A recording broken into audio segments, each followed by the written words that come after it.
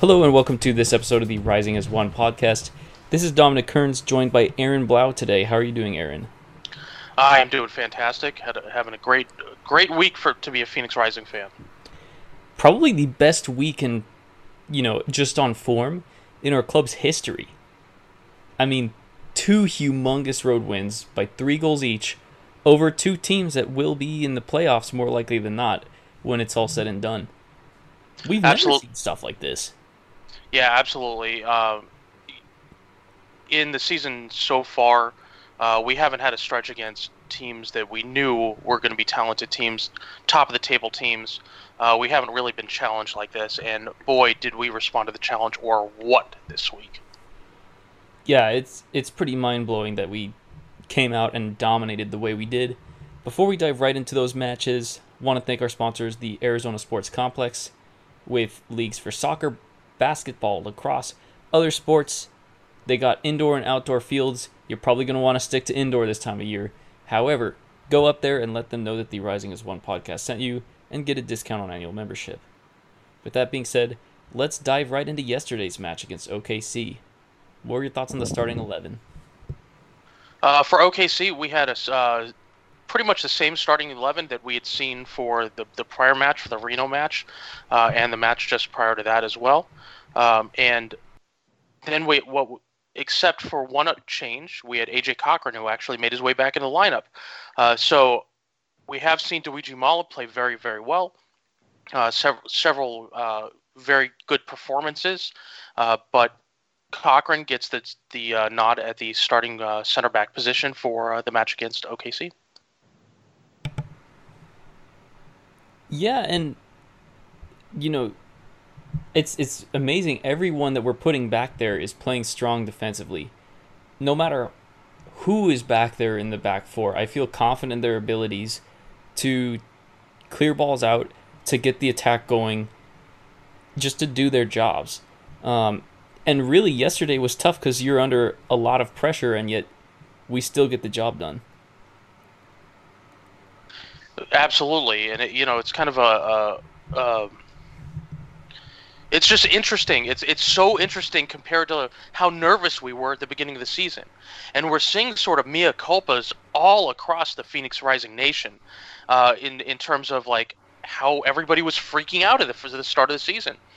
The first few games, the performance just wasn't there. The back line was changing, the lineup was changing, and everybody's thinking, boy, do we need to, is this time to start freaking out or not? Do we need to make some wholesale changes? Some schmuck on Reddit was calling for Shantz's head. And now everybody's coming back and saying, hey, look, okay, I get it. I was wrong. Mea culpa, I apologize. We didn't trust the process. We get it now, and that's the way it goes. So it's really great to be able to see the coaching staff be able to build this team in the way that they wanted to, and they're actually getting the results that we were hoping for from day one.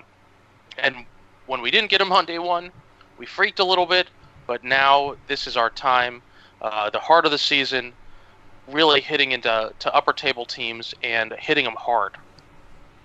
And I think a key thing that has gone right for Phoenix Rising, as far as GM Bobby Dooley, the front office having trust in Rick Schantz, is they gave him the time he needed to install a system. Because Joseph Lowry made a good point, or actually it was Nipun Chopra who made this point about the U.S. men's national team after they got smacked by Venezuela, that when you're installing a possession-based system, that takes time, and there are going to be some frustrating results. But you need to have that patience to allow everyone to understand the system. The first month and a half, some bad luck, some bad results, but that patience has paid off, and now we're taking teams by storm. I mean, we were down a man for 60 minutes yesterday, and we were basically 50-50 on possession. We had 48.6% possession, most of that with a man down. I mean, that's ridiculous. Last night was such a strange occurrence. I mean, both of these matches are. So, we can go into it a little bit, or start getting into here a bit here. the OKC first off, my first impression as I'm watching the first few minutes of the match, and we got a little a very quick view of what this match was going to look like. Both teams came out swinging. OKC had a good scoring chance within the first 30 seconds, I think, of the match, and you just knew that this match was going to get set off. But what I really noticed in the first 5 minutes, maybe first 10 minutes or so, is that the quality of their pitch, being an artificial turf pitch, really had an effect on the team. We saw balls bouncing higher than they would normally on coming off of rebounds. The English it was hard to get the right English on the ball. I think it took us a good 20 minutes to actually figure out how the ball was going to move on this pitch. Luckily, that didn't really matter because we were able to score very, very quickly in the opening half. First 15 minutes, at the 15-minute mark, we have a ball that was played by Solomon Asante into the top of the 6-yard box, going toward Adam John. A sliding Atiba Harris, OKC defender Atiba Harris, tries to block that ball out and instead knocks the ball in. Really, just kind of what you expect to see from your outside winger, pushing the ball into your striker, your center striker. To me, though, I think Asante gets robbed. This was called an own goal. All the rules that I know of say that this should be a goal credited to Asante. Tell me that I'm wrong. I think you're wrong because I don't think the ball was going to end up in the back of the net. Had it just completely rolled. If no one touched it, it probably would have rolled out for a goal kick. What Asante was robbed of is an assist because Adam John was in the perfect spot to tap it home into the right corner of the net, and instead Atiba Harris gets the job done. So in my book, that's a half an assist for Asante because he puts the defense under pressure with that perfect ball and just leaves him in a bad spot. But I think it actually was the correct decision to call it an own goal because if no one touches that, it's going to be off target. See, I mean, from our camera angles, I mean, it's hard when we're on the field at Casino Arizona Field. We can see things a little bit better when we're looking at high angles, and this comes into play in another conversation we're going to have. To me, that looks like it's on frame. It certainly wasn't going to be a goal, but it was on frame. It would have been saved by a diving Matt Bersano, and Bersano actually was diving, was in the process of diving when Harris put a foot on it. So I don't know. I mean, that's the tough call. I'm going to disagree because I think Asante's pass, and it is tough because they changed the angle from a far angle to a close angle. Stupidly, I don't know why they would decide, ooh, this is a perfect moment to change it to a close-up shot. But if no one had touched Asante's ball, it was not on frame. I'm telling you right now. You can agree to disagree, but I'm just telling you right now. It was a perfect pass for John, and Atiba was stuck in a hard spot. He had to get a foot on it. He put it in for us. All right. Well, I'm going to continue to call that a goal, but that we can disagree. That's all right. I'll still like you. Couple minutes later, not really, just 3 minutes later, another opportunity that's just one of those textbook. I mean, everything about this is textbook. Every single thing about what happened to the lead up of the second goal it's almost what you see in training. Here we see, I think it was Aginaga, who's able to play the ball up to Calistri. Calistri, just a solid cross to a trailing Solomon Asante, is able to put a one-timer on it at the top of the right-hand side of the 6-yard box. Ball up, top shelf, goal. You could see the goal was going to happen, I don't know, 10 minutes prior to it happening. I mean, the whole way through, I'm watching this. I'm going, this is goal number 2 for the team. Number 2 to me for Solomon Asante, but absolutely fantastic play. Yeah, and I'm not sure if that is. Yeah, I think that is Aginaga. I'm not sure if it's him or that might It have could be actually been Vaquero. Vaquero. I think that's Yeah, it could be Vaquero, Vaquero. and then Dia on the left wing with the assistant for Asante. But you're right about this You're being. right. It's not Aginaga. I have to keep reminding myself Aginaga has blonde hair now. He dyed his hair. Thank, So yeah, thank that was goodness hair. because he is on the Oh, left wing a lot. It's tough, but you're right though about this being the second goal even in the build-up because this looks like how so many of our goals form. Quick play from the midfield to the attack, someone making a good central run, which we were missing at times early in the season, and I feel like the services that we've put in the last month have been absolutely otherworldly. Like the quality has been so much better on services in the last month than it so was much better. early in the season. And guys are finishing too. I mean, this is a good ball, but Asante still has to do something here. Control a ball that's bouncing up off the turf. I feel like early in the season we would hit the crossbar there or something, or just go over. And here he puts it right in the back of the net. 2-0. Perfect captain's goal.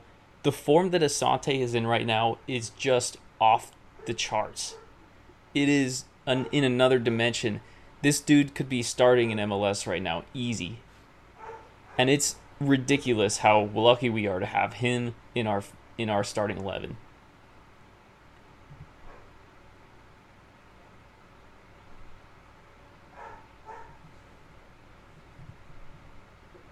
Aaron, you there?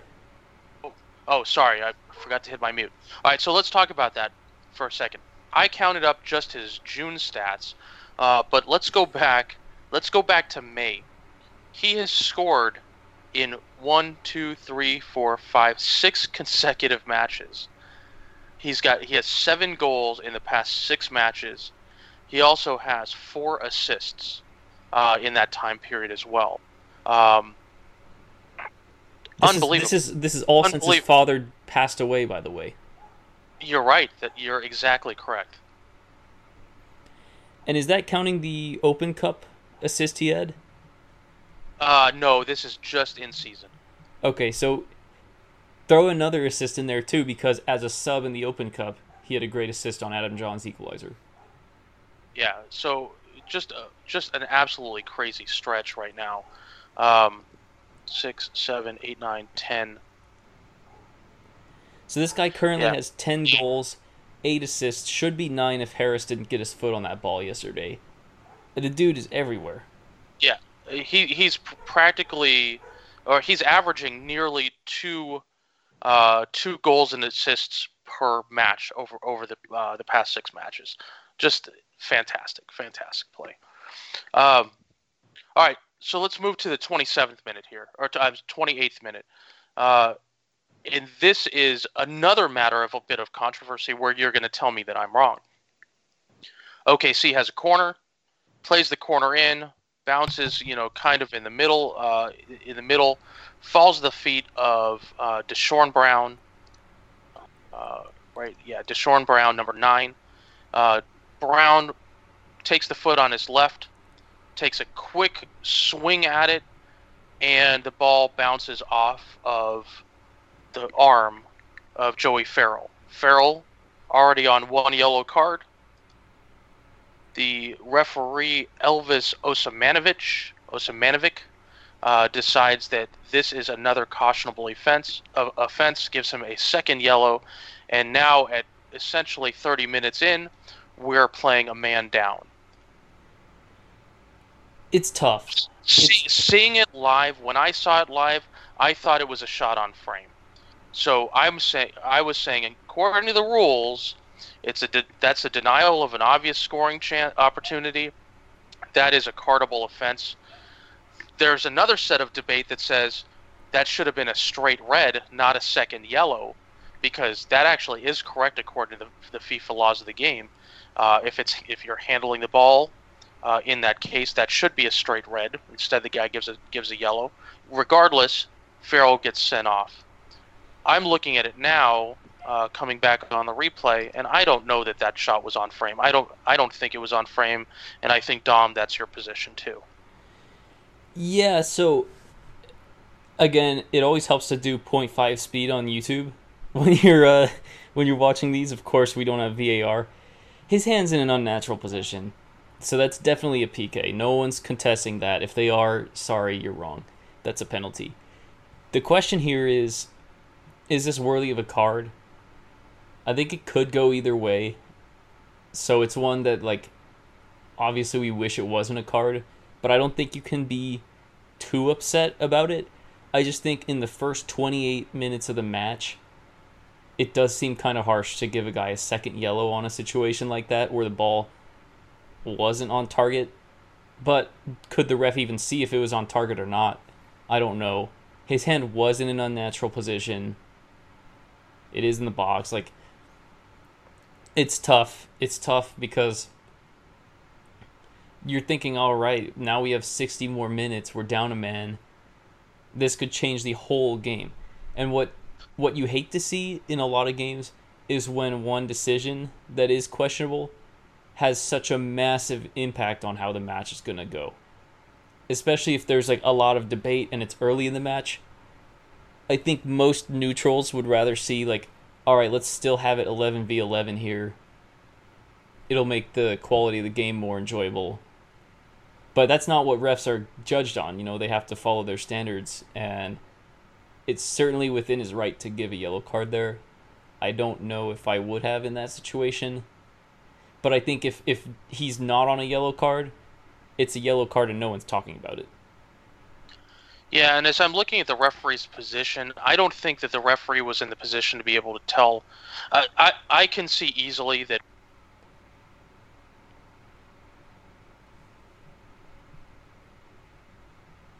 You there? Yeah, sorry. What I was saying to myself apparently is that from the referee's standpoint, he's standing at the top of the 18-yard line on the left-hand side of the box.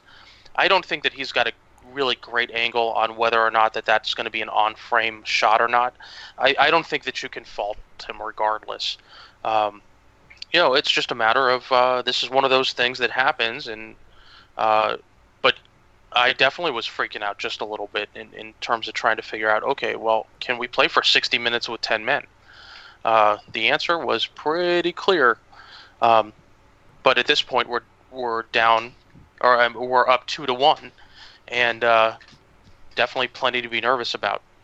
And I think this is really important to, just to close the book on that discussion. I don't have a huge problem with the call. It's mildly frustrating. It could go both ways, but he did have his hand in an unnatural spot, so it is what it is. But in years past, we would have been nursing that 1-goal lead, just trying to cling on for the win or for a draw. You saw this in a match at Orange County in 2017, I think. Last year at home against Orange County when we were up 1-0 and down a man, we were just holding on for the 1-0. That's not what happened in this match. And that's a testament to Rick Shantz's system, having the guys believe that they can still take it to another team and that the ball moves faster than any players can, and that if you're creating those lanes, you can create chances. And also a testament to the players like being opportunistic too, because neither of our goals were clear-cut chances. You have to have belief to put in a free kick from the range that Baquero did. You have to have belief to put in a shot the way Asante did. So I'm beyond words to outscore team 2-0 when you're down a man. Yeah, and as we press forward in this, we play the rest of the half, play very securely, play very well, but we're winning fouls. Constantly winning fouls. If you look at the game log, it's just we're winning fouls and winning opportunities, and it's kind of interesting. We just kept pushing and pushing and pushing. And my comment for Firebird Soccer on Twitter was that you could not tell from the way that the game was being played that we were playing down a man for the rest of the first half. You really couldn't. We didn't change the tactic too terribly much. And what you would expect is that we would be bunkering in or we would be sitting back. And that type of play really hurt us in the 2018 season when we would do that. And the Uh, 17. and the 17 season uh, on several occasions. So here we kept the attack up. We pushed forward. We would win fouls. Um, and by winning those fouls, you're winning free kicks. So in the 54th minute, we have John Baquero, Well, who I just want to backtrack a tiny bit, and then we can go back up there. You know, shout out to Zach Lubin because his scoreless streak finally ends. The only way it ends is on a penalty that he guesses the right side. Moments later, when the score's still 2-1, when we're still reeling from just being down a man, Owain Gordon gets past Amadou Dia and is one-on-one with Zach Lubin, and Zach made a humongous save to keep the score 2-1. If OKC scores 2 goals in 4 minutes there, now they have the man advantage for the rest of the match. All the momentum, that could have gone very, very differently. yeah, absolutely. He came up pretty pretty huge on several different occasions. And I forget exactly where. I could look it up in my Twitter timeline. But Amadou Dia played a horrible, horrible ball, and just left the OKC player. I think that was Omar Gordon. Just walk around him basically for a point blank shot. That's what I'm talking Lubin's- about. That's yeah, what I'm okay, talking that's about. the Like one. right after they had just scored, before Phoenix started, like, and by making that save, Lubin showed the guys, look, I'm gonna stand up for you guys. Don't worry about it. You guys can keep attacking. I'm gonna be here. I'm gonna be this wall. And then after that, that's when you saw Phoenix start to pick it up and create chances before halftime. You're exactly right. That was in the 35th minute. Um, Lubin with just a great stand-up save that probably hurt off of the chest there. Okay, so moving forward to again, just winning in every possible way. 54th minute, Adam John gets fouled. Two players step up to take the kick, Jose Aguinaga and John Baquero. Baquero's really has been an excellent kick taker. Just hasn't found the back of the net until he curls the ball around the right hand side of the wall, and just sends Bersano right into the right hand side pole. Unfortunately, he got there after the ball had already made its way back in the net. Bersano face plants, kind of into the goal, the sidebar there, and Baquero gets his first goal in a Phoenix Rising uniform. So, really awesome for John Baquero. You're talking about Cody Larendi. Bersano was Tuesday. Oh, We'll get to Larendi, that yeah. match. We were talking about Bersano a few minutes ago. So yes, Cody Larendi. But what a shot by Baquero. I mean, that's long range. I didn't know he had it in him. And of course, that's another huge moment because now you got that extra cushion to work with. That's got to be super deflating for OKC. Yeah, perfect placement. And I just keep watching this over and over again with Larendi's face hit the pole. It's just he's a Larendi's kind of like the guy that you love to hate, the supporter. He really respects the Phoenix Rising supporters, the Banditos and the Red Fury, and takes it from them pretty well. And he's got a good personality and whatnot, but. It's good to see us beat him pretty bad here. Moving on. Also pretty good to see Mike DeFont pick up a yellow card a few minutes later. I know it's going to be fun when he comes back at the end of the season, but it's the little things like that. He picked up a card. He had to get subbed out early, which a couple people on Twitter were pretty happy about. And then some chances both ways, but let's get to that next goal. Yeah, so, continuing to add insult to injury here, and just want to mention, at the 45th minute, Joey Calistri does come off for Luigi Mala. We put Mala along that back line. just to add a little bit of additional defensive fortitude back there with Farrell gone. So now Farrell's playing alongside AJ Cochran. In the 75th minute, Baquero comes off in favor of Colin Fernandez. He would definitely get a standing ovation in Phoenix for his play. So good to see Colin Fernandez be able to see the field again. I think that's his second match coming on in substitution in a row. So that's great. And then in the 79th minute, we have the completion of the not hat trick by Solomon Asante.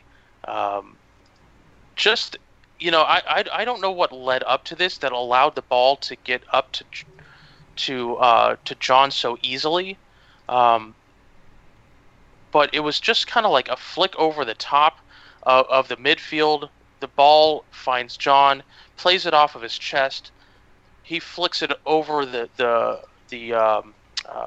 center back. It was a ball by Dia. Oh, it was Dia. Okay. Very nicely played. And Dia kind of mastered the English of the turf on that ball because it checked up perfectly for Adam. Yeah, like I said earlier, that a ball bounces higher than I think it would normally on grass, and John plays it off of his chest, volleys it to himself, volleys it over the center back's head. Asante has to put some control on it. Actually, has to get his foot up a little bit high to get control. And instead of going near post, he goes far post. Totally fools the two tracking center backs. Totally fools Lorendi, coming the wrong direction. And hey, it's 4-1 with 10 men on the field.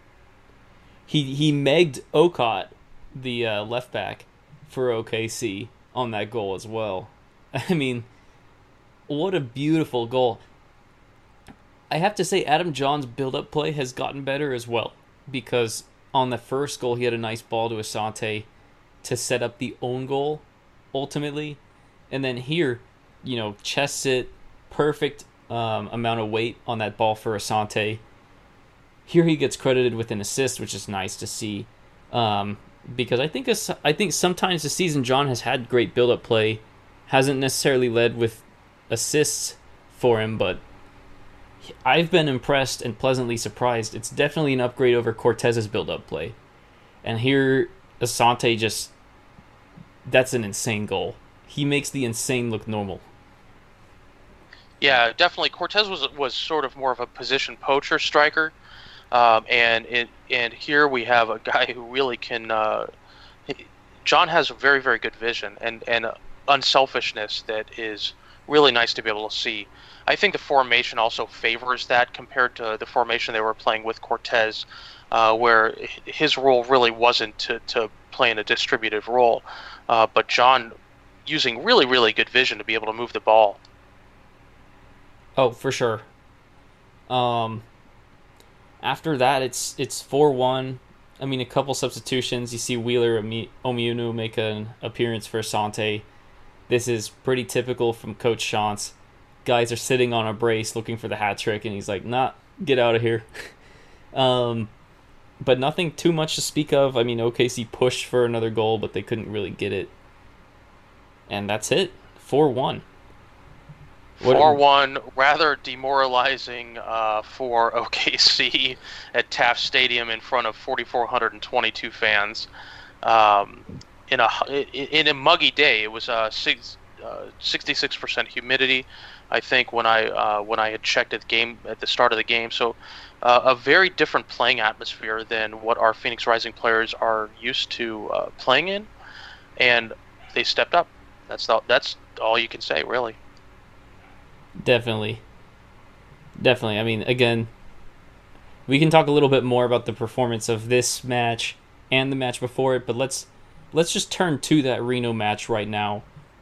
2 matches in a week. We don't want to bore you guys too much with these recaps, but we got to go through it. So let's get to that Reno match, because this was another fun one. And here, a pretty similar starting 11. The only difference is that Mala actually got the start at one of the center back spots. So impressive for the guys to, keep their legs on Saturday. But this match comes with only 2 days of rest after Saturday's 3-0 win over Orange County. Not as much rotation in the starting 11 as we were probably expecting. Why do you No, there was no rotation at all. It was this exact same starting lineup as the Saturday match, and just that was a big surprise to me, given the fact that we still have Ben Spencer on the bench and Fernandez and I mean even Cochran. After Mala played on Saturday for full 90, I was expecting to see Cochran in favor for that match. We did see him in favor in the OKC match, of course, but. Yeah, very, very interesting that they decided to take the same legs that had just played a couple days ago and just keep running them all out. And the guy we signed from Nashville, Howell, didn't even make the trip with the team for either of these matches. So he must have just been an emergency depth signing for Saturday a week ago. But this one gets off to a quick start. I mean, 7th minute. After Reno had a couple chances even before that they probably should have scored. One in particular, Sergio Rivas was on the end of a nice ball across the box by Daniel Musovsky, and he just skied it over the bar. I mean, we were let off the hook a couple times early in this match, but we take advantage of our chance. Asante gets the ball up the right wing, puts it in for Adam John, and Adam John makes no mistake. They gave him too much space. What are your thoughts on this goal? Yeah, and that whole play was set up by Musa, just being in a really great defensive position, was able to intercept a ball on the that they were trying to play up the line, gets it right back to Asante. Asante finds an open player because you had 3 Reno guys in the box covering the center cross. Instead, decides to lay it off higher in the 18. John makes a nice little fakey as opposed to just blasting it with his right. Makes a nice fakey to move the ball over to his left hand side and scores this on his left foot. So pretty cool to see him be able to use that left and just push everybody off kilter a little bit in order to make space. Couple other thoughts here. This is really like a great example of the total system working for us. Asante with an effective press to force a turnover. Just that extra pressure from Asante can freak defenders out a little bit, and it throws them off guard. Then a nice ball right back to Solomon in space, and then Adam John with a smart move. Instead of cutting at that near post, he stops. He checks up. All the defenders are ball watching and they all run into the box. So he has a ton of space. Then he makes that fake like you're talking about. Just a pro's goal all the way around. And I think it's a goal that really shows how effective Rick Shantz's style is, because we wouldn't have seen this goal in Carteron's Phoenix Rising. We would not have seen like that kind of pressure, quick play, several nice passes, boom, goal. And some great flexibility. That is John's first left-footed goal. He has 9 goals on the season, and that's his only left-footed goal. So he's not stuck in a system either. So that's really great to see.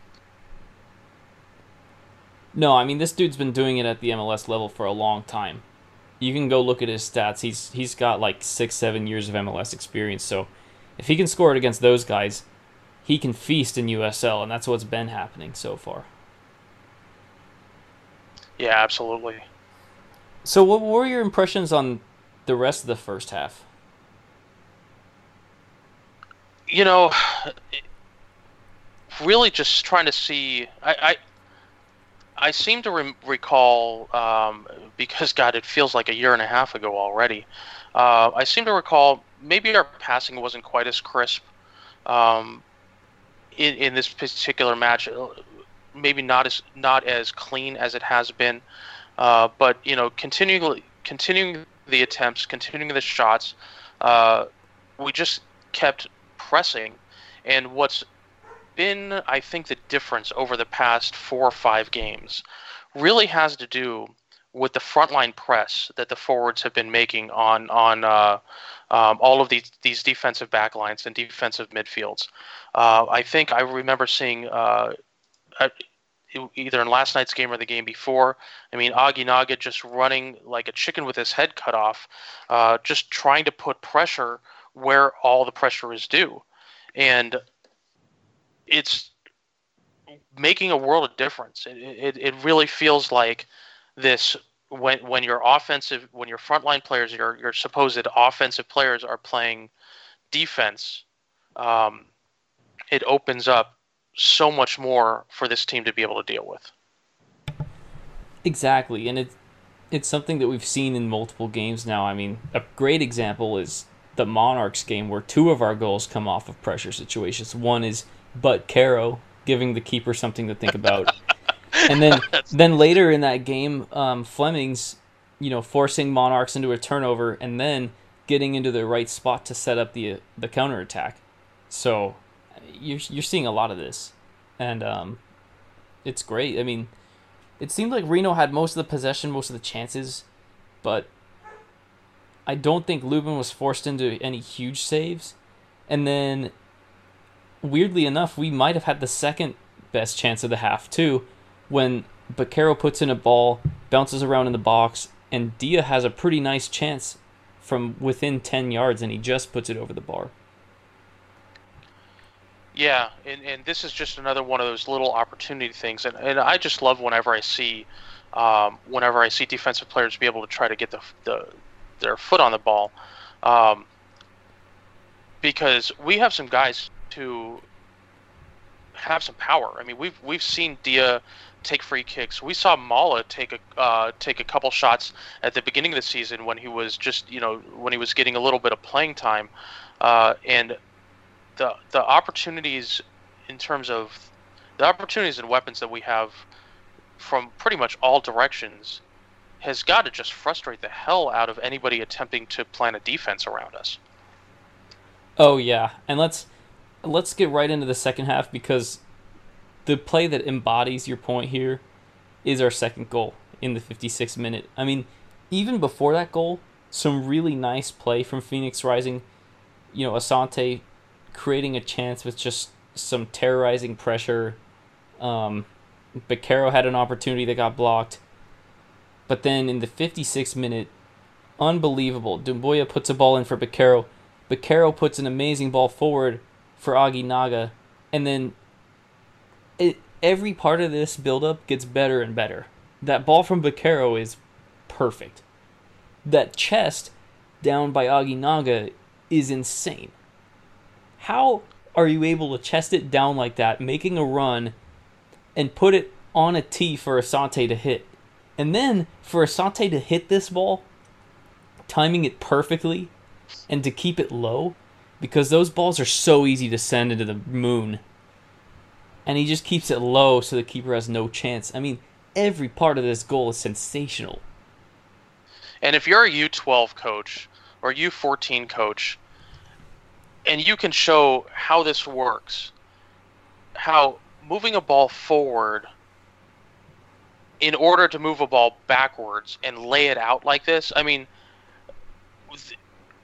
Dom filled in for me, for all those who are listening. Dom filled in for me at our small goal soccer on Thursday. Of course, I haven't heard any results from it. We lost 3-4. We were up most of that match. You can talk to Bajak about it too.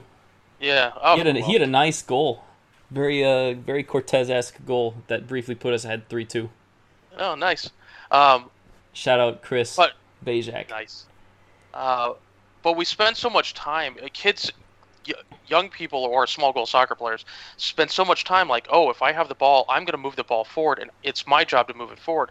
No, it's your job to find a player. And Aginaga could have kept moving that ball, and his only space would have been off to the corner. Instead, he sees Asante with some great vision, plays it well off the chest. Just everything you said was right on. And again, it's another one of those where, as you see it develop, you're like, oh my god, oh my god, oh my god, and it's just awesome. I don't think that there is another sport where that anticipation and utter release that's felt on a goal is as clear as soccer. And this is a great example of that. And you're like, oh my God, yes, yes, yes, yes, goal! I mean, it's just, this is what makes watching soccer and being part of soccer fantastic. Yeah, everything textbook about this, absolutely fantastic. Show your kids. It was a very like Real Madrid with Ronaldo, or Barcelona with Messi-esque goal. The ball just played over the middle. If you're talking about like Barcelona, you could have even just like a nicely played ball, and then maybe Suarez chests it down, and then Messi just hits it, or Messi chests it down, and then Suarez just hits it. Like, the execution there is so high level, you just don't see teams score goals like that in USL. Most goals are like, oh, it's a banger, or ooh, it's a scrappy goal, or maybe a penalty or something like that, set piece. You don't see goals that are that intricately worked very often. But that goal reminds me more of like a European goal where there are these small windows, and you have to take advantage of those small windows with just great vision, and that's what happens there. The vision, the precision. Yeah, it's very ticky tack kind of play, and so pretty to watch. Uh, kind of moving forward here, in the 74th minute, we see Fernandez come on for Baquero. We see Wheeler Amunu come on for Aguinaga. Aguinaga had a very, very nice match. It's nice to see him finding a proper role in that midfield. And we had some really great scoring opportunities in between the first goal and then the dying minutes. John with first of all, I'm not exactly sure why he was so far back, kind of on midfield, that he had to make an incredibly long run. But he had a great header opportunity in about the 70th minute. 71st, yeah. Yeah, 71st. And we just kept laying it on. It was pretty clear at this point that Reno was just a terribly outmatched team. And they're a good squad. I mean, they have some really solid players in Herzog and Masovsky, who's a Nevada native, Mendiola. So Mendiola made a great save on that John header. That might be save of the week material. Yeah. And Asante had another in the 76th minute that was just a rocket off of the gloves of Bersano. So, really high quality squad. But we're able to cap it off at essentially garbage time, kind of a little bit of a garbage time goal that gave Calistri his second goal. I think that was his second goal in 2 games, and his second goal for the team period. So just really awesome to be able to see. Here is another case where all members of the front line, John, Asante, and Calistri, score, and Calistri just picking up sort of where Flemings left off. I think as we were talking that Flemings was going to be making his way to the national team, we were a little bit concerned about what was going to go on because we hadn't seen Calistri play that much. Yeah, I would say all those concerns are pretty much allayed at this point. And I'm really happy for all 3 people that contributed to this last goal, because none of these guys are regular starters. None of these guys, they probably put in a ton of work in the training ground, and they don't get rewarded enough on the field on match days. Fernandez comes on as a late sub. He puts a great ball in. Wheeler Omunu puts a great header on. He's also a late sub. Both these guys come in at the 80th minute or later. And then Calistri to still have the wheels to be right place, right time, and put that ball with force right in the net. Shout out to all those guys. They all deserve some love. That's just cool to see. Yeah, there's some, I don't know if it's unselfishness or whatever you call it, good timing, just good play. So here, now we have Wheeler Amunu. That's his first assist of his time Career? here. No, not. Well, with Phoenix Rising, Yeah, yeah. yeah, of his time here with Phoenix Rising. Actually, no, I apologize. That is his first assist of his Division Two professional career. I don't have his Division Three stats, but yeah, that's it. So now he's got his first goal and his first assist as a professional player. So that's fantastic. What are your thoughts on this match? I was just really, really pleased overall. Everything seems to be working. Everything, everything. I really don't even. I can be picky. I can see little things that maybe shouldn't have been, or maybe some things that should have been that weren't. I don't. In this stretch, I just there's like nothing that we've done wrong. We've had a couple defensive lapses on the back end. Some small play miscommunications between Lubin and his back line, but nothing that's actually really hurt us. Um, our midfield, we have such a powerful scoring front line in Calistri and Flemings and Asante and John, but Aginaga, Bakero, and Musa have just been absolutely fantastic. And that Musa Lambert pivot, depending on which player and which day. There's an article on USLChampionship.com by the writer Nicholas Murray. It's got a terrible photo of Solomon Asante and Adam John. I'm sure that Mike Rincon is very upset at how they cropped it because it's all grainy. But I mean, our win probability for the championship just keeps going up and up and up. Read this article on USL Soccer by Nicholas Murray. It's a really good article that illustrates what's going on with this squad. And coming off of the first half dozen games of the season, then losing Jason Johnson, not really feeling like we had a strong identity with all these new faces, and the connections just not actually occurring, I couldn't be happier to be sitting at the end of June at this point in the position that we're in. And just looking at the rest of our schedule, going, who's going to beat us? Like, who has a chance to beat us? I don't know. The only other team that I can think of that has played incredibly competitive ball is New Mexico. Well, and let's not get ahead of ourselves. This could actually be a good segue to next weekend's match. Yeah, so next weekend we were playing Portland Timbers 2.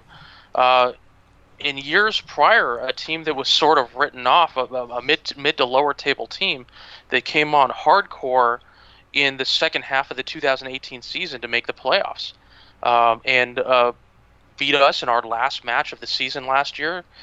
We were able to beat them in the first round of the playoffs, which was fine. But they find themselves in the second position in the standings. I don't know a ton about them, so tell me what's going on with the Timbers 2 team this year. Yeah, they've been solid. They're a team that doesn't have a lockdown defense, but they have a lot of goal scoring options. I don't think they've been shut out in one match this season. So that should show you the kind of depth they have, the kind of fight that they have. Every match they're going to give it to you. Every match they're going to be fighting to the death. And they're now in second place in the West. We've talked a ton about New Mexico this season. More recently, we've been hyping up El Paso, and yet Timbers 2 has 1 point more than New Mexico on the same matches played, and 1 point more than El Paso with the same number of matches played. I messed that up. Timbers 2 has more, they have one more than New Mexico. With 2 matches in hand on New Mexico, they have 1 more point than El Paso, same number of matches played. They beat OC on the road 2-0 yesterday. 2 late goals in that match to get that big win. And yeah, they're just a team that spreads the wealth. They're capable of scoring. Roy Miller gets the winner last night. Brian Hurtado. Foster Langsdorff is a guy that has a bunch of goals for them. Todd Wharton will get on the sheet occasionally. Kobayashi is a solid player for Timbers too. Sometimes you'll see Hugo Arellano get starts. He was on Los Dos prior to this season. Aaron Cervantes has now been picked up by Timbers too. That's interesting. I did not know that. But just looking at the lineup last night. Oh no, that is Orange County. Excuse me. Charlie Lyon has been picked up by Timbers too, though. Did not know that.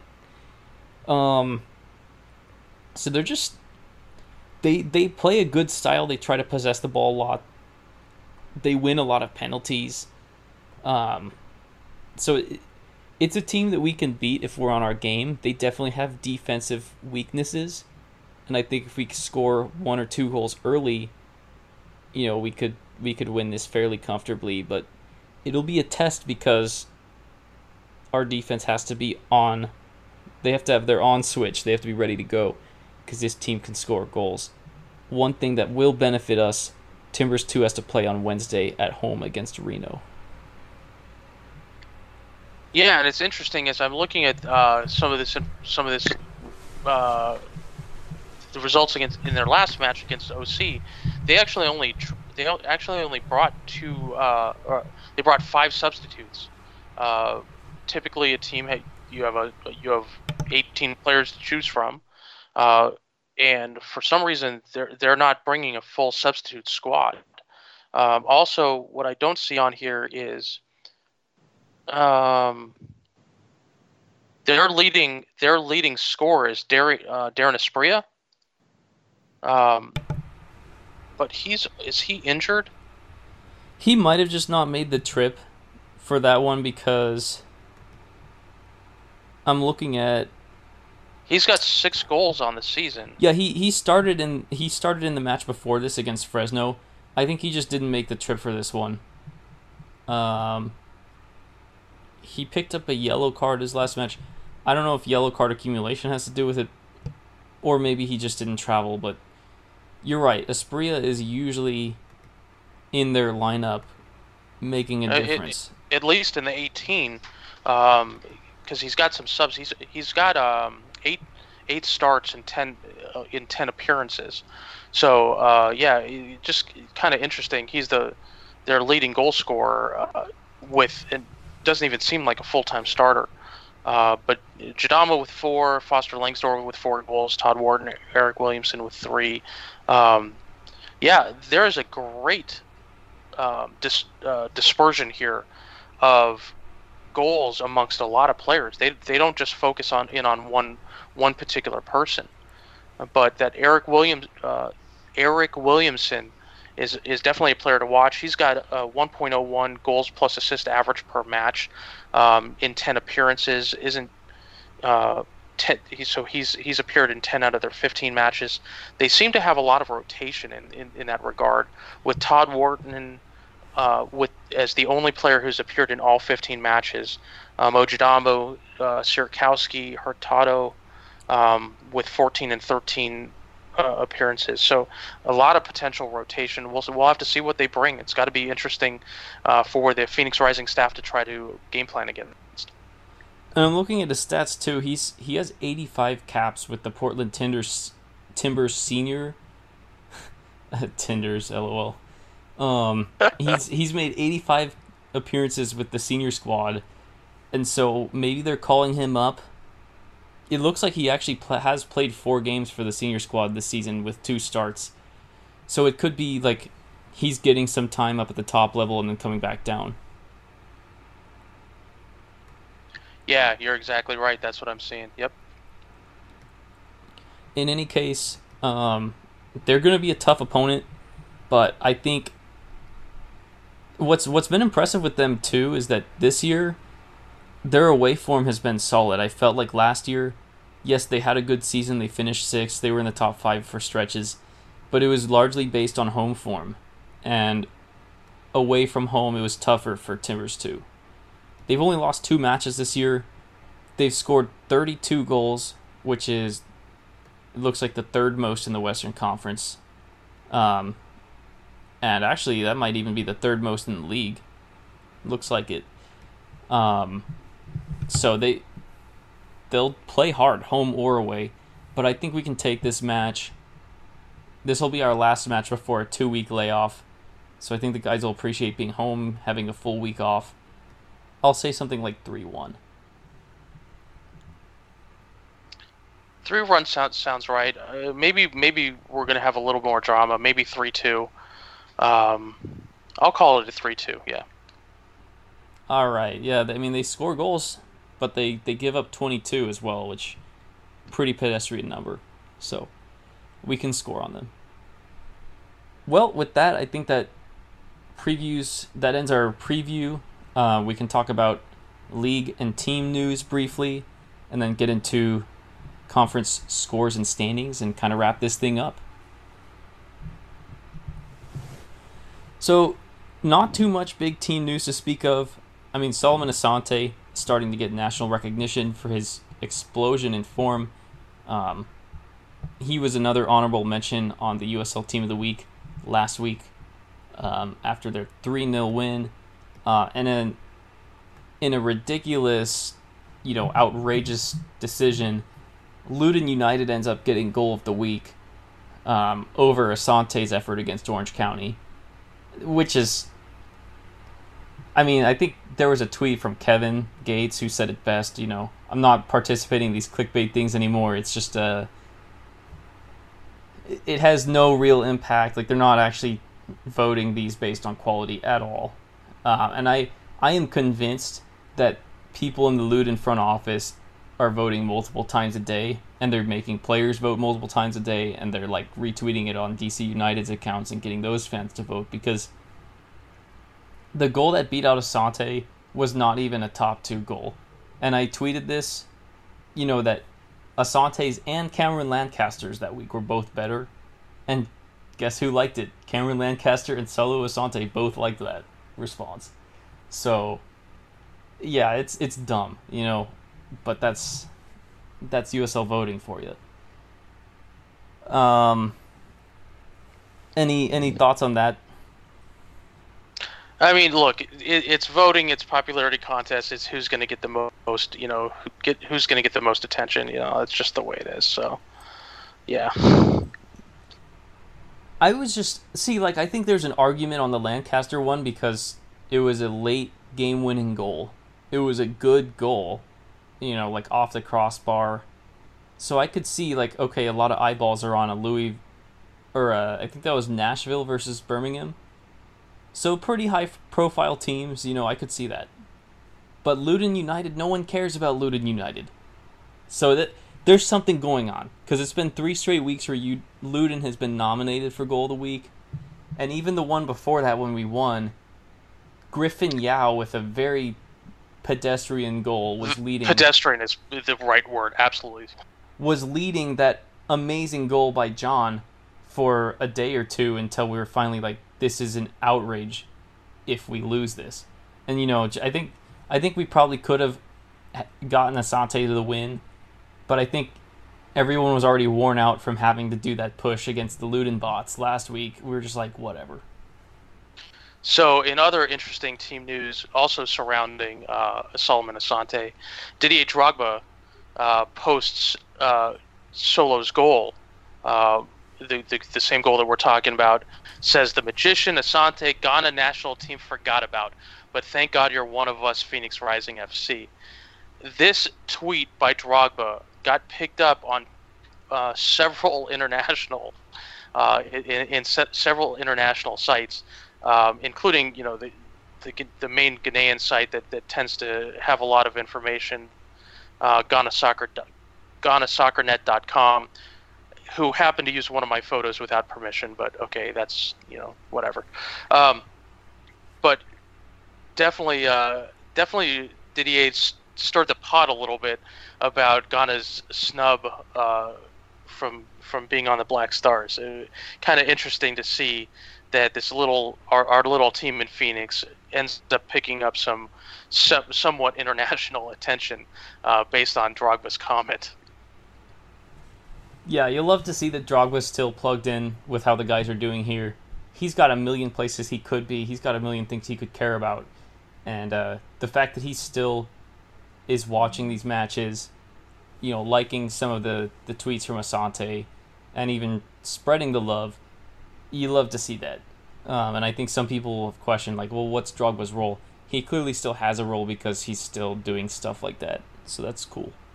People pay attention to what he has to say. It's pretty it's amazing. I definitely did not understand when Kyle Kepner said, "Hey, get your camera. Can you go down to the airport?" And this guy Didier Drogba's coming. I was like, did he who?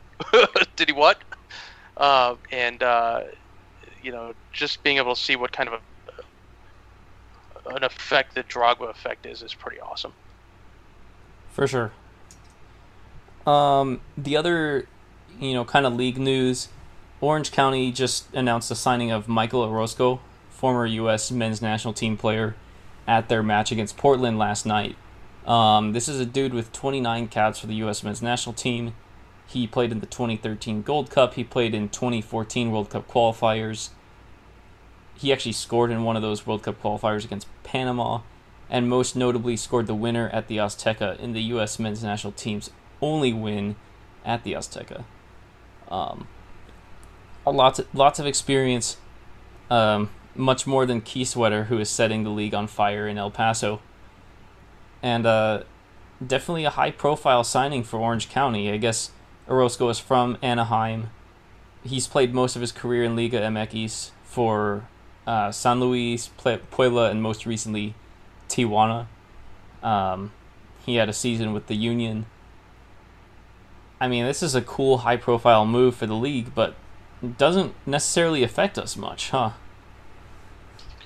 No, not really, because we're done with Orange County.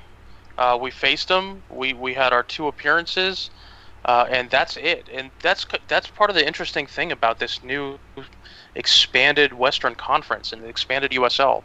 I don't think I certainly didn't realize, because I'm not a huge international soccer guy. But to have 36 teams in Division 2, 18 on each conference, it's a lot of teams, and you play each of them twice, and that's it. So we are done with Orange County. Maybe Orozco will spur them on to be able to move up the standings. At 30, what did I say? He was 33 years old, I think. 30. Yeah, I think 33 is right. Yeah, 33 years old, is he going to have a huge impact on this squad from a leadership standpoint? When you're coming in the middle of the season, can you all of a sudden show up and be like, "Hey, dudes, I've played 288 matches. You should listen to me"? I don't know. He's going to be starting, though. He's going to be a week in, week out starter. But we talked early in the season, and this came up actually in the past week too. When you're talking about team chemistry, it took a while for our chemistry to get us to be clicking properly. Here you're signing a dude. It's the middle of the season. Is that going to have a gigantic effect on chemistry? And obviously he should be a leader in the locker room. He's got the experience. He's got international caps. He played for Tijuana, won a championship there. He knows what he's doing. The only question is, will people listen to him? And I hope not, because I want to see them fail. But I'm always really interested in the dynamics, the locker room dynamics, when a transaction like this occurs. Yeah, Orange County needs some sort of kick in the butt, because right now they're outside the top 10 in the West. Maybe he brings it. But I think the biggest takeaway is just it's another high-profile signing for the USL, and you like to see that. You like to see a name like that bringing eyeballs to the matches, which is all you can ask for as a fan of the league. And hopefully it doesn't matter for us at all, because Orange County's not really going to catch us on points this season. The only thing is, would he then kickstart an Orange County comeback, and then we have to play them in the playoffs? Maybe, but the way we're playing, I think we can take anyone. So, when we're talking about league news, before we started here, and we were kind of talking about what our agenda was, we forgot one huge piece of league news. Landon Donovan bringing a bringing a team to San Diego. Earlier this week, Landon Donovan and his investor group out in San Diego made the announcement that they will have a USL squad in the 619. So I think that that's pretty huge news for the Western Conference. It's pretty great for Phoenix Rising fans as well. For sure. I mean, at the very least, it's an awesome road trip. It's an awesome away TIFO opportunity. I don't know where the team's going to be playing. I don't know what the support will be like. I imagine they can at least get 5,000 because San Diego has been starving for a USL team. And they're not going to play in the North County. That's going to be that Demba Ba, Eden Hazard, San Diego 1904 squad, wherever they end up. So this team is going to be in the heart of San Diego. I think that squad is still slated to be a NISA squad, but who knows? Yeah, so it's good for the game, and another thing is, does this potentially help San Diego's MLS bid? They have 2-3 good successful seasons in USL, decent attendance. Maybe that makes them more appealing in Don Garber's eyes. I don't know, but I think it's too early to speculate about that kind of stuff right now. I think right now you just have to be glad that the game is growing, and you got to be thinking a lot of these two teams are dropping down to USL League One next year. There's a lot of rumors about teams that are moving down to League One, and this is definitely going to be the real big thing as we head in the second half of the season, and we start hearing which of these teams are going to be heading down to League One, which has a really good chance to be an outstanding league in its own right. But to be able to have sort of this stretch of San Diego, Las Vegas, Albuquerque, El Paso, all of these great places for us to be able to do road trips to and have some, fairly legitimate rivalry matches with. It's really good. Nothing I can add to that. You hit the nail on the head. So with that, let's wrap this up because it's been an incredible week. What are your closing thoughts on Rising being 5 points clear at the top of the conference? 2 humongous road wins. The list goes on and on. Well, the biggest thing for me is that we're finally starting to see some of the separation in the standings. We've had this really long stretch. How many games into the season are we now? We are 16.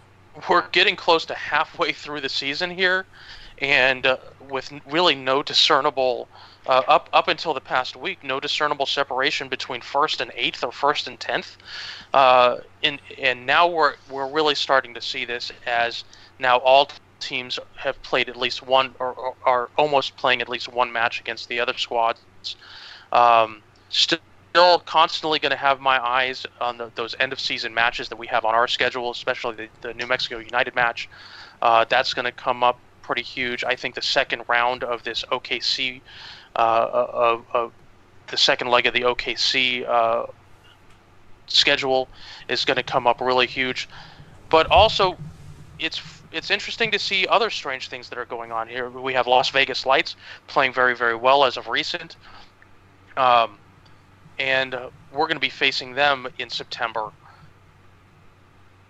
It just all makes for fun. I mean, it really is fun. I mean, this USL season is really all about having a good time, being able to see what's going on. I think after Timbers, we have Rio Grande Valley.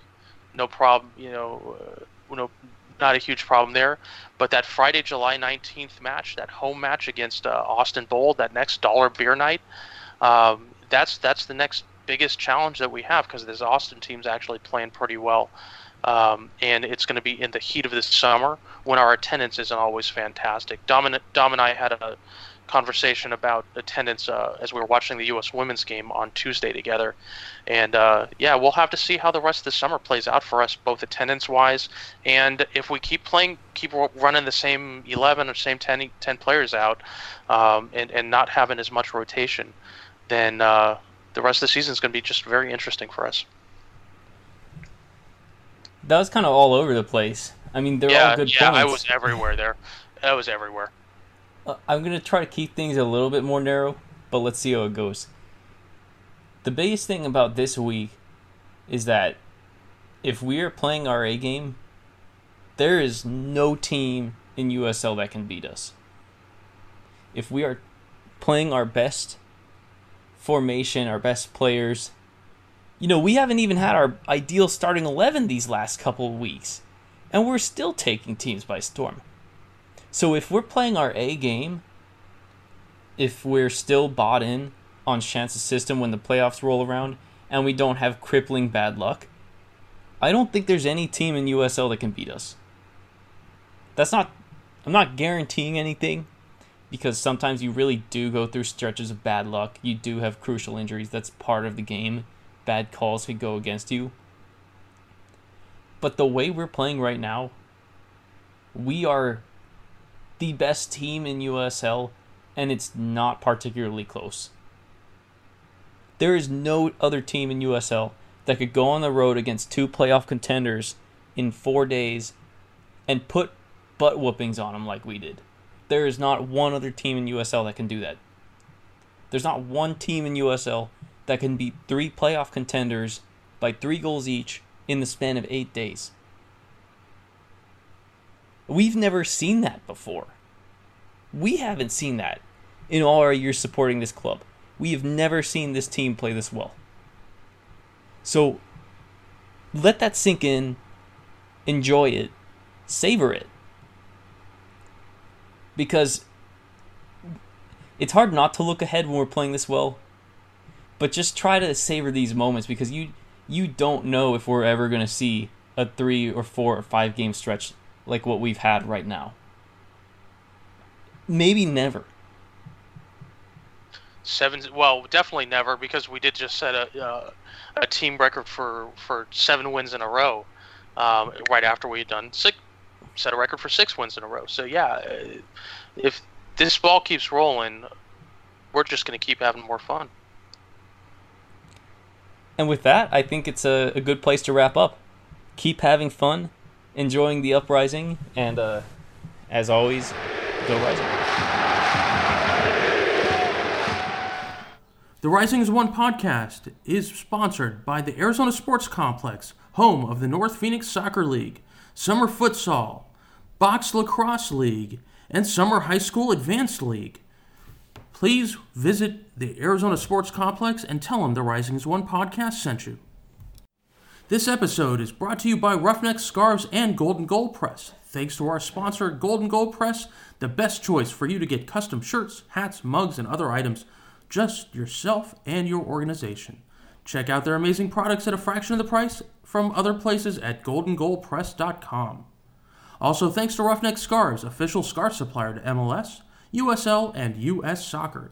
Get custom scarves for your group or team at roughneckscarves.com. Thanks also to the Beautiful Game Network and all the other excellent podcasts that you can find covering soccer and all things USL.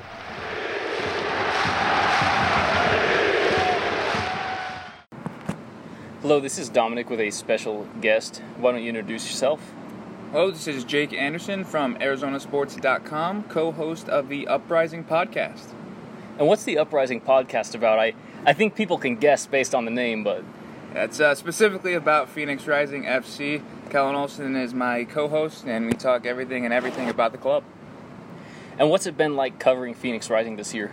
So this year, because I'm with Arizona Sports, the podcast has given me specifically special access to the team in terms of having guests on our show, because we have a partnership and we are able to broadcast the live stream for audio on our website, and we're also able to be playing games on the radio 6:20 a.m., which was our last home match, and the next 2 home matches as well. It's been a ton of fun, just because covering a good team is always easier to talk about than when a team isn't playing very well. You never want to put a team down or talk poorly about them, and they're not playing poorly at all, so it makes writing about them and talking about them a lot easier.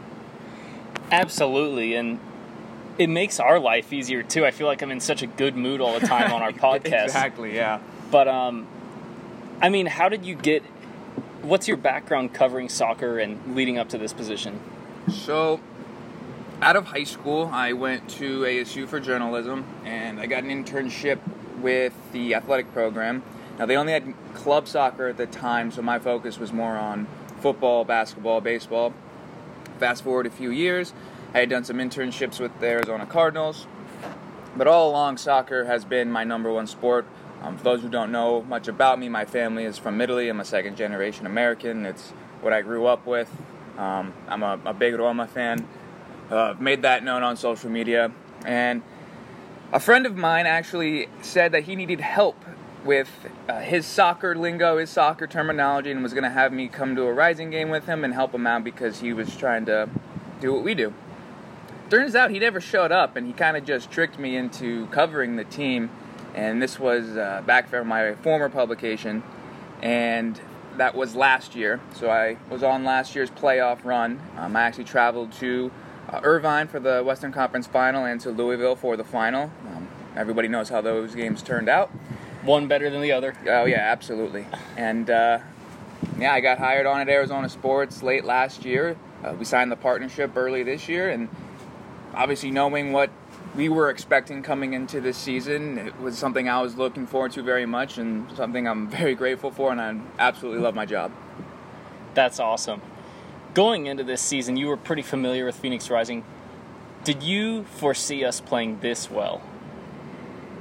I definitely saw the team playing at a high level, competing for the number one spot in the West. That was a big talking point at the end of last year because they had the number one spot and a few bad results to teams that they necessarily shouldn't have lost to. The Las Vegas 5-2 loss, what I was actually at, was one of them that I think too specifically. Not that it ended up really mattering in the end from the Western Conference side, but in hosting terms of the USL Cup. Exactly, and you understand what I'm saying. Exactly. The Timbers 2 match as well. Had we won that match, we would have finished on higher points exactly. than Louisville. I remember it was right after the match. It's, all right, rematch. Like they're playing here in the playoffs next round. So the form that they're currently in, I don't think anyone could foresee that. But I remember in the beginning of the season, everyone's saying, "Oh, 4 draws. What's this team? Blah blah blah." I think everyone who'd been following the team for some time knew that this club was going to be winning games eventually. And we always joked it was batting your head into a wall until you finally broke through and scored those goals because there was shot after shot, keeper save after save. And crossbars. Yeah, we could go on and on about it. And eventually they did make that breakthrough, and you've seen it definitely in the last 7. I mean, see, I was one of those people that was saying, patience is a virtue, let's relax. I was definitely on the Mark Murray and Joseph Lowry school. But then after that OC loss, at that point, that's when I was just really frustrated. What do you think has changed with the team since that loss? So, obviously, since the loss, they haven't lost. Right. Except for the Open Cup. But that's not league play. We won't talk about that. And really, that's a draw, and it went to penalties. Technically, yes. Technically, they did not lose. But to go back to your question, I don't know if it's the rivalry. I don't know if it's Sean's finally getting the spark. I don't know if it was the ball finally going into the net at some point. If you notice the last few games, they keep scoring in the opening minutes of each half. And it's almost like, I think that the crest on the front of recent is already giving them a goal advantage. And the fact that they're actually coming out of the gates with an actual goal advantage, and sometimes 2, you already have them on the front foot, and teams are having to play from behind, and it kind of feeds right into Sean's strategy of high pressure. They're going to not necessarily have as many chances, what we've seen lately, whereas before the season they were just shooting like crazy. But they're converting and not allowing that very many goals, and you can't play any better than that. It's almost impossible to name a team MVP at this point, but I'm going to put you on the spot and try. Who would be your team MVP this at this point in the season? Solomon Asante. Why? And I have no ifs, ands, or buts about it. He leads the league in assists, and he leads the team in goals. I know it's like, oh, well, those are just stats. Well, he's scoring, and he's also providing more than anybody on the team. he's shortly followed in goals by Adam John and Junior. And obviously Junior's losing game time or ability to pad his stats, let's say. But Solo has played 2 less games than the games. He's played 14 of 16 because of the passing of his father. And his chances created lead the team. He, per Opta, is the only player rated over 8 in USL. And I can go on statistically about that from the eye test, which is something I talk about a lot. Soccer is more eye test than a statistical game. Everything goes through him practically. You see it. They're diagonal balls that came from Junior. You see Baquero hitting him up with 1-2s. He's cutting balls back for John, who's either flicking onto Calistri or finishing himself, and then or even forcing an own goal with a great pass. And it was like a scuff shot cross. I think that might have been a pass for Adam John. I think it was a pass for John. Because there wasn't that much pace on it. But hey, that's what happens. You put balls across the face of the goal, and that's why they're so dangerous, because defenders have a hard time clearing them without putting them in their own net. Yeah. Do you think that Solomon Asante is a legitimate MVP candidate for the league? He has to be. He is the captain of the best attacking team in the league. That cannot be argued, in my opinion. No, 42 goals.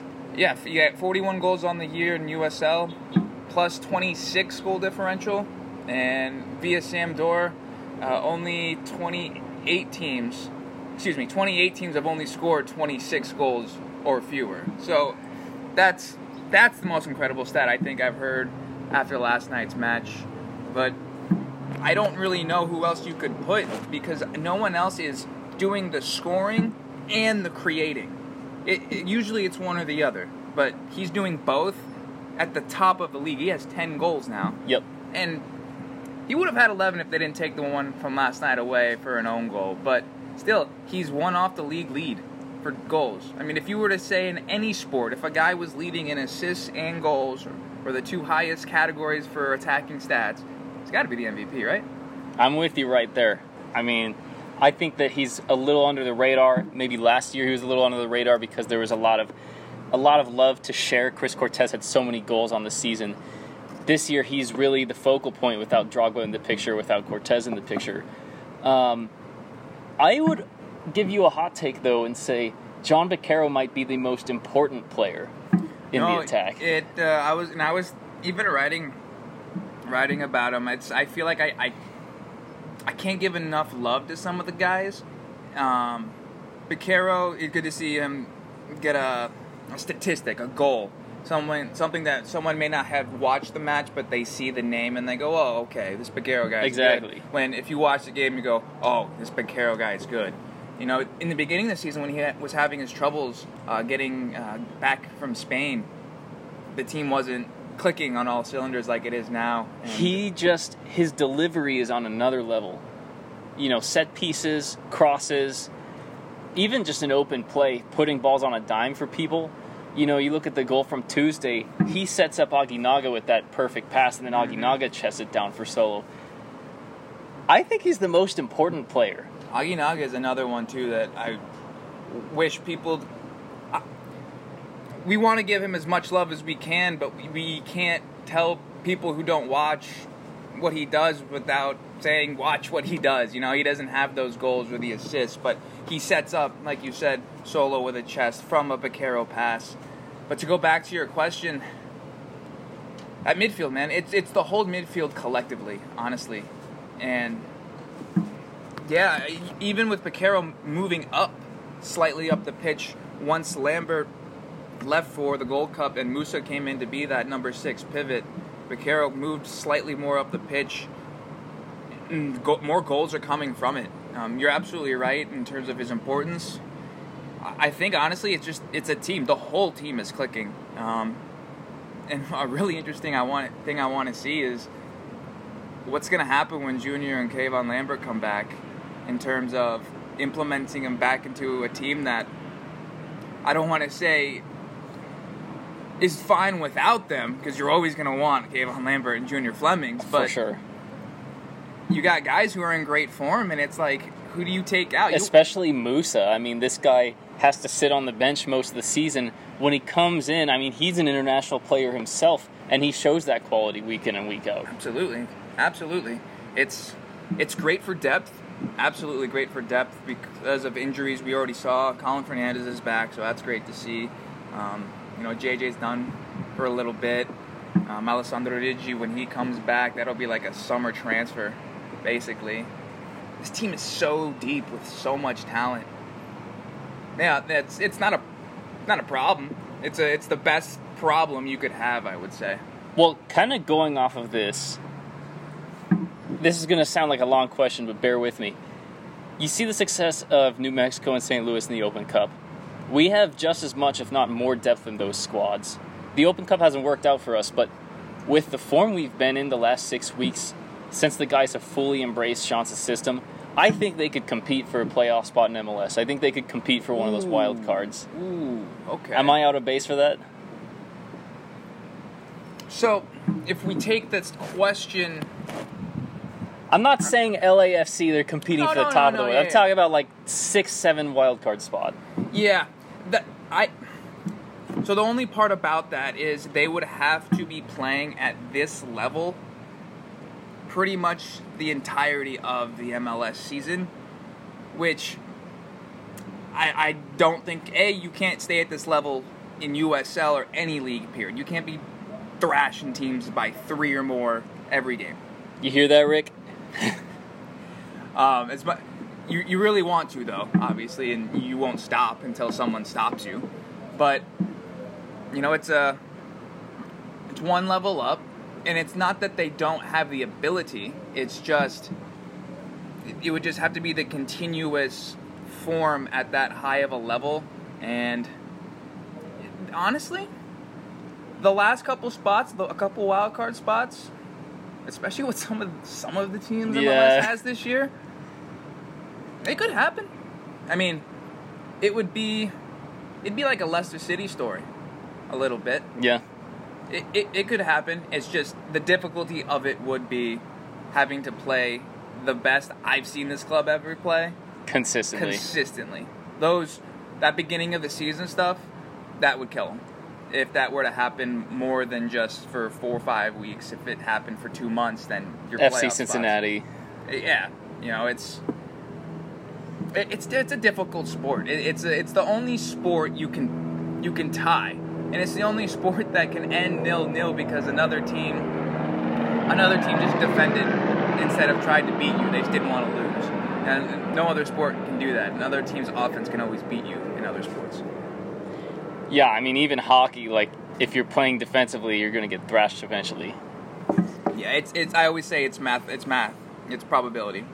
Eventually, shots are going to go in. A cross is going to hit someone's head and go in. And you're going to score on yourself if you don't try to attack it. High pressure for Schanz. Even the Reno goal. The first goal of the game was all because of a turnover. If you were to watch replay, turnover, Solo gets the ball, cuts it back, Adam John puts it in the net. 7 minutes in, it's 1-0. That's another thing that I think has blown me away this season is the forwards are pressing so much more effectively than I've seen in past years. And that press is starting to cause turnovers, leading to quick counterattacks. Everything's flowing better, but I think especially the pressure is just working. Other teams are scared. Like, have you noticed that same thing? So I didn't know this until I heard it on the broadcast during the Reno match that Adam John has in his contract, that he gets an extra little bonus for every clean sheet. So he has a defensive incentive in his contract, which for a forward, especially your number 9, I think that's awesome. And Solo has always been one that runs until someone takes him off the pitch. And then on the left side, JJ always ran, and Junior, we see him run. The high pressure, as you said, has been on point this year. And this last match, I was actually surprised to see that 10 of the starting 11 was the same from the previous 2 games, because 3 games in 8 days is a lot. It's a lot, and this is his starting 11. We've seen it. My only thinking to that maybe is you have the bye coming up after this Portland game, and then you will get Junior and Kayvon back, so maybe you will have guys off for a couple weeks in terms of game minutes.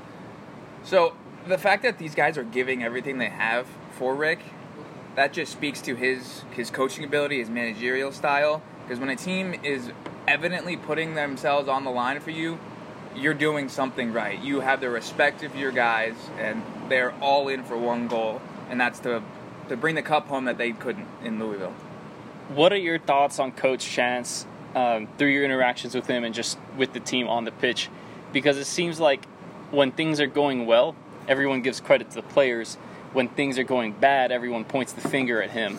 That's all sports, though, isn't it? But I feel like especially the good teams, and we're one of those teams. Well, if you see what Rick says on social media after wins, it's the same thing. He'll say, all to the players, all for one, all together. And then I've also seen him say, this game was my fault, yada, yada, yada. It's a team. It starts from the top and it goes all the way to the last guy on the bench. You are all in on a system, because if you're not going to be playing well if guys are wanting to do their own thing. They're all together. My interactions with him, he's a very serious guy, and you have to be at this top of a level. I don't know if you watched the All In with Man City. You saw Pep Guardiola was just a grinder, and as soon as a match was over, he's watching film, and you look at Tom Brady, the greatest at what they do, that's their life. That's what they do, that's their work day in, day out. And just because they may not necessarily be, like a Jurgen Klopp, media savvy kind of guy, it doesn't mean that they're, a bad coach or anything. Rick Schantz is a very good coach. His team is playing better than any other team in the league right now. And it's not broke, don't fix it kind of thing right now. Does he deserve Coach of the Year consideration? If the season ended today, probably. With one game to go until the official halfway mark, he's probably the first half Coach of the Year. But the Coach of the Year awards, kind of a popularity contest. That, and also they do a lot of like who went from worst to first kind of thing, and rightfully so. I mean, that's a good thing to give a coach an award for if your team was terrible and now they're really good. But I don't know. I feel like he might not get as much consideration, being that they are the defending Western Conference champs, and this is kind of expected of them. But the form that they're in right now, who else? Who else can do that? Who else can say they've won 7 in a row, they've outscored their opponents 26-4? I mean, they are literally averaging over a 3-goal win in the last 7 games. I saw that stat yesterday, That's and that ridiculous. Was nuts. He liked that tweet. Sean's liked that tweet. That's awesome. Closing this out in a little bit different fashion, we've seen some MLS news the last couple of weeks out of Las Vegas. Do you think that news impacts Phoenix's MLS bid, or do you think it's just noise? Well, obviously, when you have the 28 and 29 teams picked unofficially, I mean, we all know it's going to be St. Louis and Sacramento. So that number 30 spot is what every team that's trying to get an expansion bid is looking at. The potential number 31 and 32 far down the line, which was the original number way back in the day. So obviously, any team that's competing with you is going to be an issue. Yeah, I mean, you definitely want to see. I mean, they do have their stadium project. They had the renderings last year. Exactly. They have everything, and I tell people they're not going to build a stadium and then be like, hey, can we play? Like, no. Like, if you're going to build a stadium once you're told you're going to have an MLS team. That'd be financially irresponsible. But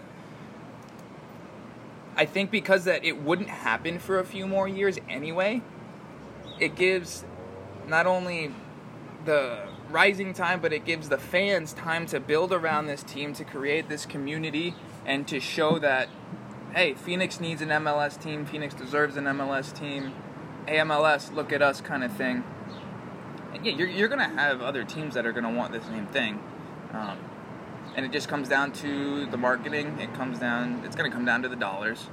And the MLS will go where they feel that their product is going to be utilized the best. Las Vegas just had their second sports team professionally come in. Phoenix, we have everything. So in that argument, we've proven that we can do it. We've proven the sustainability. We have the 6th largest population for a city in the country. Mathematically, in bullet points, I could give you the whole list. It's there. Now it just comes down to pen and paper. Give us a few years and let's see what happens. I guess it's just a little frustrating from the fans' perspective when you hear other cities that were not talked about much back in 2017 when the initial 12 put in their bids. You know, Nashville put in a bid, but it wasn't talked about a lot. They're coming in next season. Las Vegas didn't even put in a bid among those 12, and now they're being the hot new city. Yeah, I mean, Phoenix is definitely a team that's being talked about in USL. They won't go away. So that's always a positive. And I know it has really nothing to do with your success in USL. It has more to do with your numbers. You look at Indy right now. Indy probably won't get a team because there's so many teams in that region, but you're getting 10,000 people a match. You look at Cincinnati, now we're getting 20, 25. Yep. I mean, when that happens, you can't ignore that. I mean, Rising's had, 11 consecutive sellouts? I mean, yep. Double-digit consecutive sellouts, you can only sell as many tickets as you have, and that includes standing room. So, like I said, they have a couple years. When they announced the Casino Arizona Field renaming, they said that they were going to expand the stadium, I believe, up to 10,000. Any word on when the expansion will happen? That I do not know. Yeah. I'm also looking forward to a separate entrance and exit as well. Everyone is. Now, luckily, I get there early and leave late enough to where it doesn't affect me, but for the sake of everybody else, the one-way out thing is a little frustrating, but hey, you still get to see the match, and that's all that matters. If you can walk a little bit, park at Tempe Marketplace. That's my tip. Yeah, I got dress shoes on, so I need to stay off that desert and gravel terrain. But I won't repeat it. I don't want people taking all those spots. I like it over there. Last question. You know, there's this perception of anything that's not MLS is minor league. And I think Phoenix Rising is doing a lot to challenge that.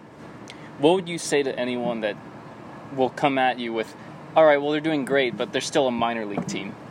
I think that's more of an American perception, because if you talk to anybody that is from Europe or is familiar with systems in Europe, the quality sometimes is better. Not necessarily, we're not talking like championship for England. The championship is not going to have teams better than Man City. Okay, I'm not talking about that. But it's very well respected. And I think almost... There are a couple teams in the championship that are better than teams in the Premier League every year. That too, but you also see that the smaller teams that may not necessarily have the fan base of the Man Cities and the Man U's, but their stadiums are packed, and their fans live and die by their teams. Like, you have Red Fury and the Banditos here, and you have that in each one of those towns. And to go back to what I said about the community, that's going to be something that the MLS is going to be very in on, is how involved is the community, how do they embrace this team. And again, you could technically say it's a minor league system, but again, I think that's an American perspective, because if you talk to anybody who is a fan of a team in England that is perhaps in the championship, they're not going to say that it's anything like a minor league system, because it's not. It's friggin' fight to the death. It's almost more about passion in the lower division leagues, I would say, because they scrap, fight, claw, kill each other practically for love of the game. Well, and you can certainly see it. You go on Reddit, the banter is much better in our sub than in the MLS one. So I think the passion argument's a strong one. Oh, yeah, absolutely. Especially when you have clubs. When a club pays for fans to go watch their games, such as Phoenix brought over, they had more fans, or at least they were definitely louder than that OC final last year. I was there, and they brought over a ton of fans. Mm-hmm. You heard them all Yep. game. And when a club does that, A, that shows the community involvement, and B, it shows what people were willing to do for a club they love. That's awesome. I mean, hopefully MLS is taking notes, but we'll see. We'll call up Commissioner Garber and tell him. Exactly. Well, thank you so much for your time. And let me just give you one last chance to shout yourself out on Twitter and your show. Yeah, the hashtag Uprising Podcast can be found on ArizonaSports.com, and you can follow me on Twitter at JWA1994. Thanks for having me. Thank you. Anytime.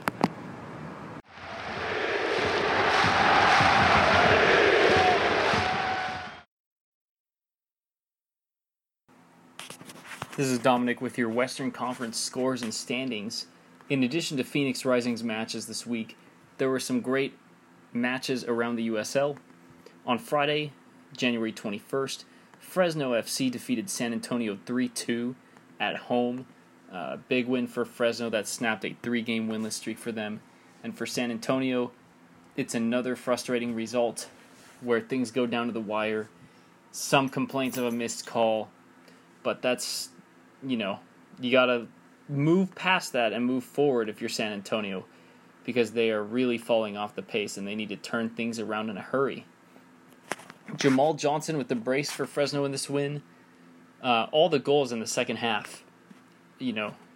3 for Fresno, 2 for San Antonio. San Antonio could not get the equalizer, and Fresno gets back into the top 5 in the West with a 3-2 win. On Saturday, a lot of USL Western Conference action. Starting out west in Irvine, where Timbers 2 gets a big 2-0 win over Orange County. Only 4 shots on target for each side, although Orange County had more total shots in possession. It's Timbers 2 that steals this one at the end. 87th minute, Roy Miller comes up big, and Brian Hurtado with a goal in stoppage time to give Portland Timbers a win that sees them leapfrog El Paso and New Mexico into second place. That's because El Paso lost 1-0 at home to Las Vegas Lights. Tabort Itaka Preston scores the only goal for Las Vegas in this match, and it's enough to get the win. Despite being outpossessed 75% to 25% and completing 218 passes to El Paso's 645, Las Vegas managed to get their first away win of the season, and it propels them into the top 10 in a playoff position. For El Paso, that ends a 9-match unbeaten streak. New Mexico United and Los Dos tie 1-1. This match, a frustrating result for New Mexico, to be sure. It looks like the U.S. Open Cup is affecting their run in the league. Nick DePoy puts Los Dos ahead.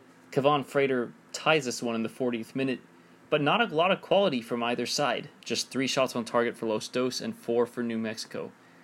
New Mexico definitely had a mixed lineup. A lot of second stringers in the back. Although you do see Sam Hamilton get a start, Chris Whean get a start, Kevon Frater up top. More Frater and Sandoval did start, but not enough for New Mexico as they drop 2 points in a 1-1 draw. Sacramento Republic absolutely blew the doors off of Tulsa yesterday. 6-0. Sacramento put 2 goals in before halftime and 4 goals afterwards. Braces from Cami Wassa and Stefano Bonomo make this one an absolute romp.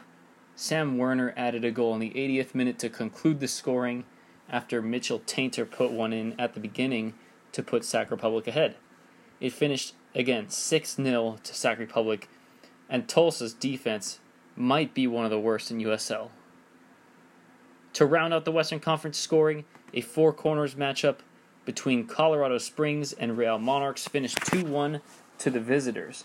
Mike Seth put the hosts ahead in the 55th minute of former Arizona United fame, but Real Monarchs gets the last laugh as Kyle Coffey scores in the 81st and Portillo scores in the 86th to give the Monarchs a little bit of life in their push to make the playoffs. That concludes the Western Conference scores as RGV plays Austin Bold on Sunday evening. You'll have that result by the time this podcast comes out, but we don't have it for you yet.